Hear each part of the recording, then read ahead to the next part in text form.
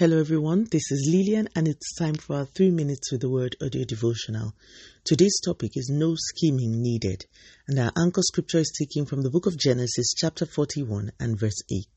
Now it came to pass in the morning that his spirit was troubled, and he sent and called for all the magicians of Egypt and all its wise men. And Pharaoh told them his dreams, but there was no one who could interpret them for Pharaoh. This morning we continue with our series on believers taking their place in destiny. One guarantee that we get when we consecrate ourselves and take our positions in where God has called us to is that we do not need to scheme or manipulate things. God takes ownership of our journey and creates opportunities in a way no human being could have. In our anchor scripture, we see an example of this. Joseph was in prison. He was a slave in prison, so his bondage had 2 layers, servitude and incarceration. He had tried to get people to remember him and to speak to the king, all to no avail.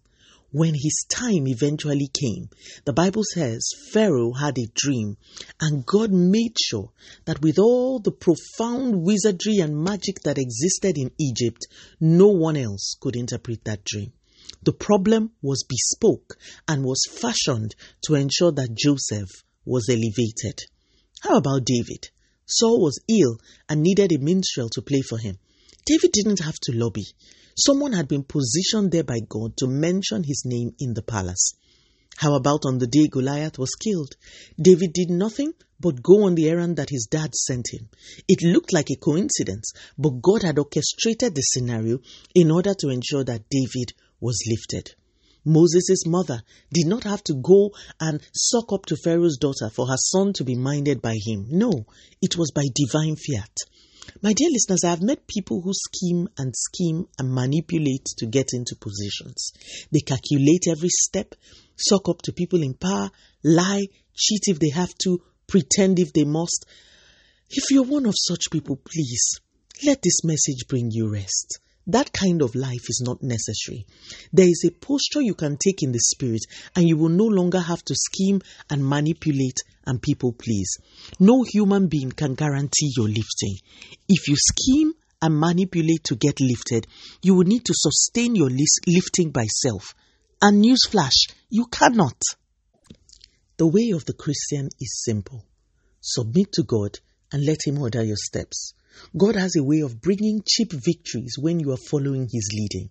Just make sure your heart is right and you are being led, and then wait. If the Israelites had not followed the cloud, they would have no right to expect God to part the Red Sea. Being led and positioning yourself where God has called you to be is a guarantee that He will create the paths for your lifting. Remember, we follow through faith and patience. So wait on God. He will put you where you should be in due course. And may we never desire to be in places where God has no interest in us being. Believer, take your place. Let us pray. Father, in the name of Jesus, thank you so much for your word. Lord, we just ask for the grace that our desires will align with yours. Continue to take all the glory, Almighty God.